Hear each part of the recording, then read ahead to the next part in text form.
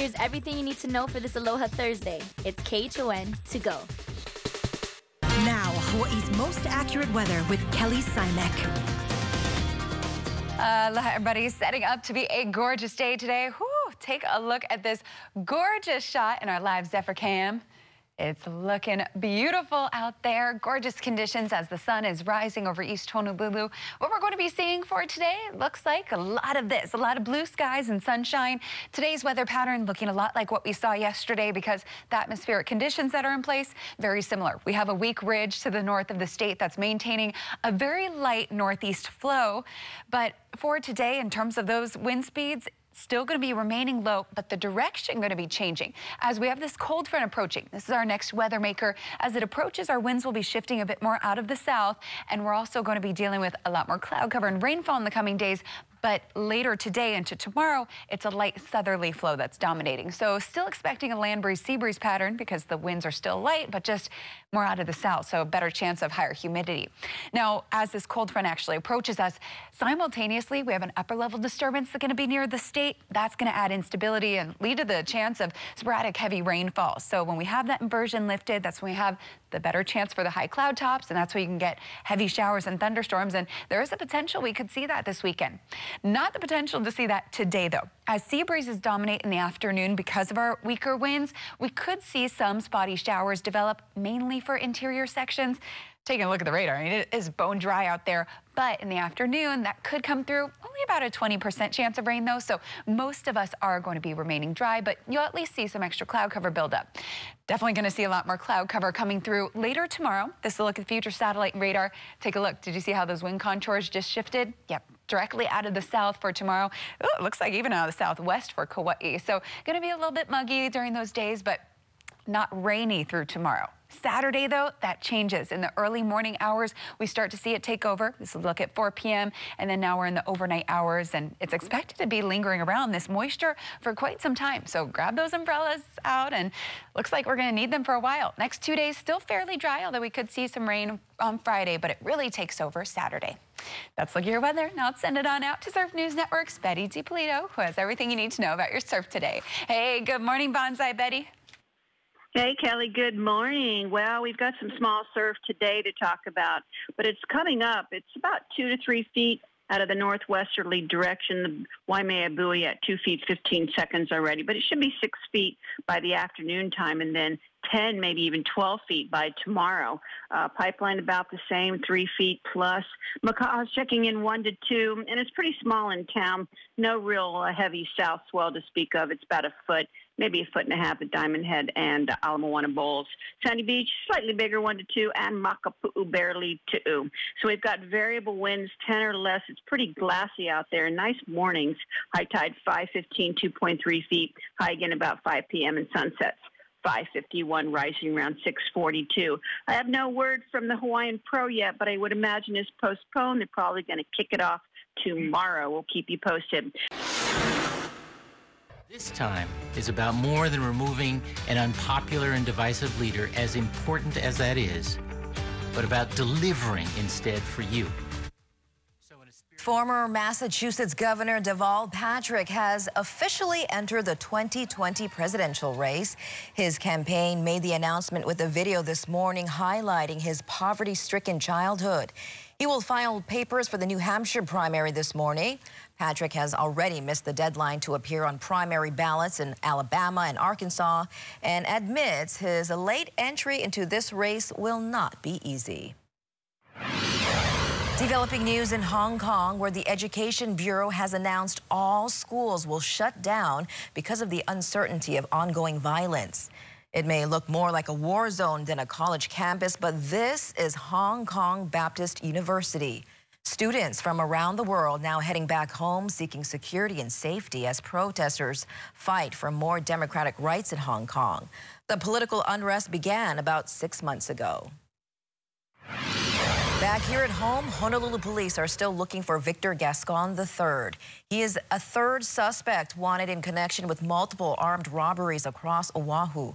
If you see him, contact police or Crime Stoppers at 955-8300. Investigators say he was not involved with Tuesday night's officer-involved shooting in Kapolei that killed one of the suspects and led to the arrest of another. We brought it to you as breaking news yesterday morning. The shooting happened at 10:30 p.m. at the Shell gas station on Farrington Highway in Kapolei. We're told 5 officers fired nearly 24 rounds. 30-year-old Michael Kahalehoy was hit and died at the scene.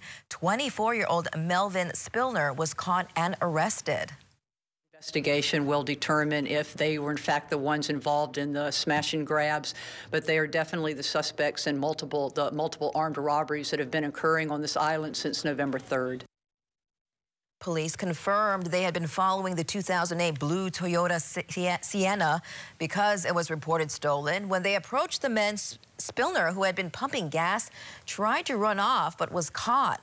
Kahalehoy was in the driver's seat. HPD says he drove back and forth, hitting a police car and an officer, and that's when police began firing. My nephew, the cop shot him. This boy was a good boy. He was an all-star baseball player, all-star football player for Kapolei. From what I heard, that was a stolen car. I stole cars when I was young, but look, I get 1 more year, I can retire. You know what I mean? We all make mistakes in life. That doesn't mean give them any authority for kill him. Kahalehoy had 17 convictions, including 6 felony convictions for vehicle break-ins, car theft, drugs, and weapons violations. Police are also trying to track down a female driving a black Honda who left the scene. If you know who she is, call police. On Hawaii Island, a high-speed chase atop Mauna Kea lands 2 people in custody. Police say on Monday morning, officers conducting traffic enforcement on Daniel K. Inouye Highway tried to stop a pickup truck over an expired safety inspection sticker. The driver took off. Well, this pursuit went for 20 miles, with the driver reaching speeds of 100 miles per hour before police called off the chase. The driver, identified as Dylan Naope, was later found and arrested at a home in the Kaumana City subdivision. He's been charged with numerous offenses. He remains in custody on $15,000 bail. His passenger, Cherise King, was also arrested and charged with drug offenses. She remains in custody on $10,000 bail. Maui residents have a chance to weigh in tonight on proposed changes to shoreline rules. The new rules are intended to streamline the permitting process and ensure that new development is out of harm's way by accounting for changing shoreline conditions due to rising sea levels. Tonight's meeting is at 5 at the Kihei Community Center. There will be another meeting next Wednesday in Wailuku and 2 more meetings in Lahaina and Paia next month. Next year's election will be a first as officials roll out mail-in ballot voting statewide. Lawmakers met with election officials yesterday to see how the process is moving along. They say mail-in voting is easier and are hoping it will increase voter turnout. They also estimate that the change will save the state $750,000. There will only be 8 polling precincts open, so people can still vote in person or drop off their ballots. Every registered voter will get a ballot 18 days before Election Day, so officials say it's important for voters to have their mailing up to date with the Office of Elections. What we are asking voters to do now is, if you move or something changes with your registration status, please update your registration, because ballots are not affordable. If you moved and you put in a change of address form, that ballot will come back to us, and then we'll start the process, the federal process, to flag your address. Officials say ballots will not be forwarded if the voter has moved, but there will be security measures in place to verify signatures in the event a person tries to fill out someone else's ballot. Later today, another meeting will discuss the revised version of a bill to end styrofoam and single-use plastics. Dallas Ontiveros joins us from Honolulu Hale with the details. Good morning, Dallas. Good morning, Christine. And this hearing will take place later this afternoon at 2:30 p.m. and we'll go over the revised version of Bill 40. Now, as you know, we've been following this bill for quite some time since it was first introduced by City Council member Joey Manahan. But this revised version includes words like grab and go and utensils to make things more clear for businesses that would be impacted by this bill. So items like grab and go and utensils would not be allowed in this Bill 40, and it also clarifies that raw meat, poultry, eggs, and also prepackaged foods like chips and cookies and whatnot are exempt from this ban. But everything in what you need to know when it comes to Bill 40 and where we go from here will be discussed at 2:30 this afternoon. And of course, if you're unable to make this hearing, you can also submit an online testimony through the city's website. And we'll also keep you up to date with any new information or details on our website at KHON2.com or in our future newscasts. Well, a record number of travelers are expected to jam into airports over the Thanksgiving break, and airlines are adding hundreds of flights in response.